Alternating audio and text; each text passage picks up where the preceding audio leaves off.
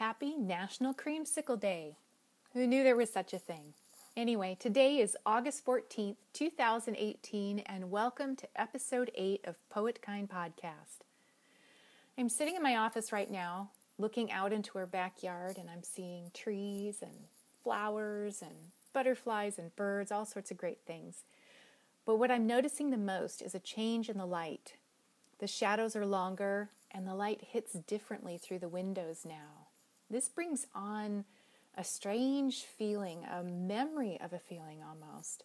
I'm not sure how to describe it even, but it's very distinct, and it compels me to go sit outside just a little bit longer, soak it in, maybe in the hopes of adding another layer to the memory. Does this happen to you?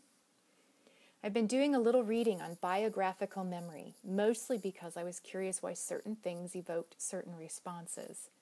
If you ever find yourself with a few stray moments, look it up. The relationship between memory, experience, and our senses is really fascinating.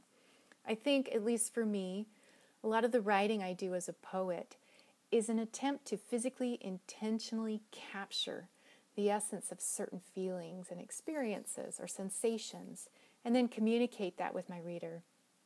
I try to transmit or share an emotion or sensorial experience through words without fully telling the reader what they should feel.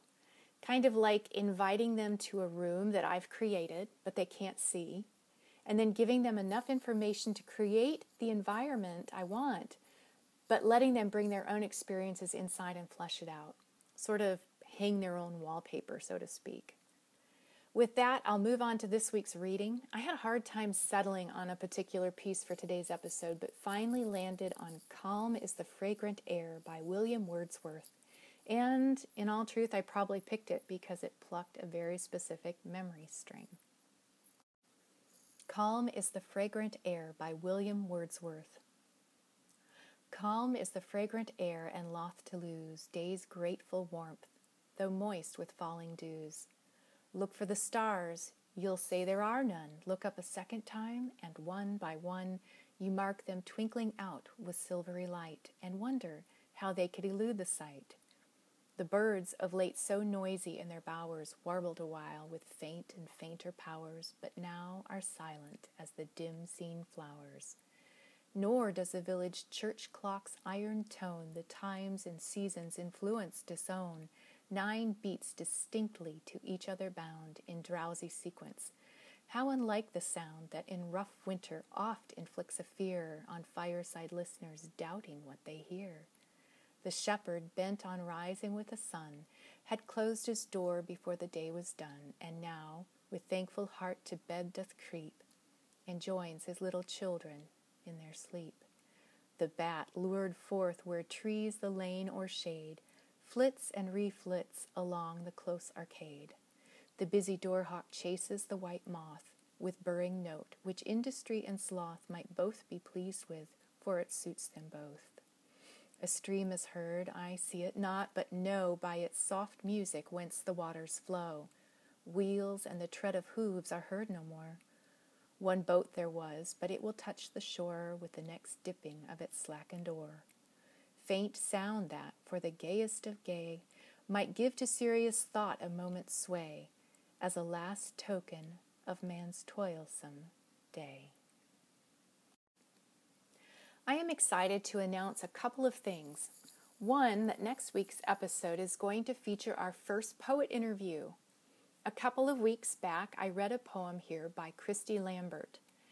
Christy had submitted to Poet Kind to be considered to be read on air, but after reading her work, I decided to invite her on Poet Kind as a guest.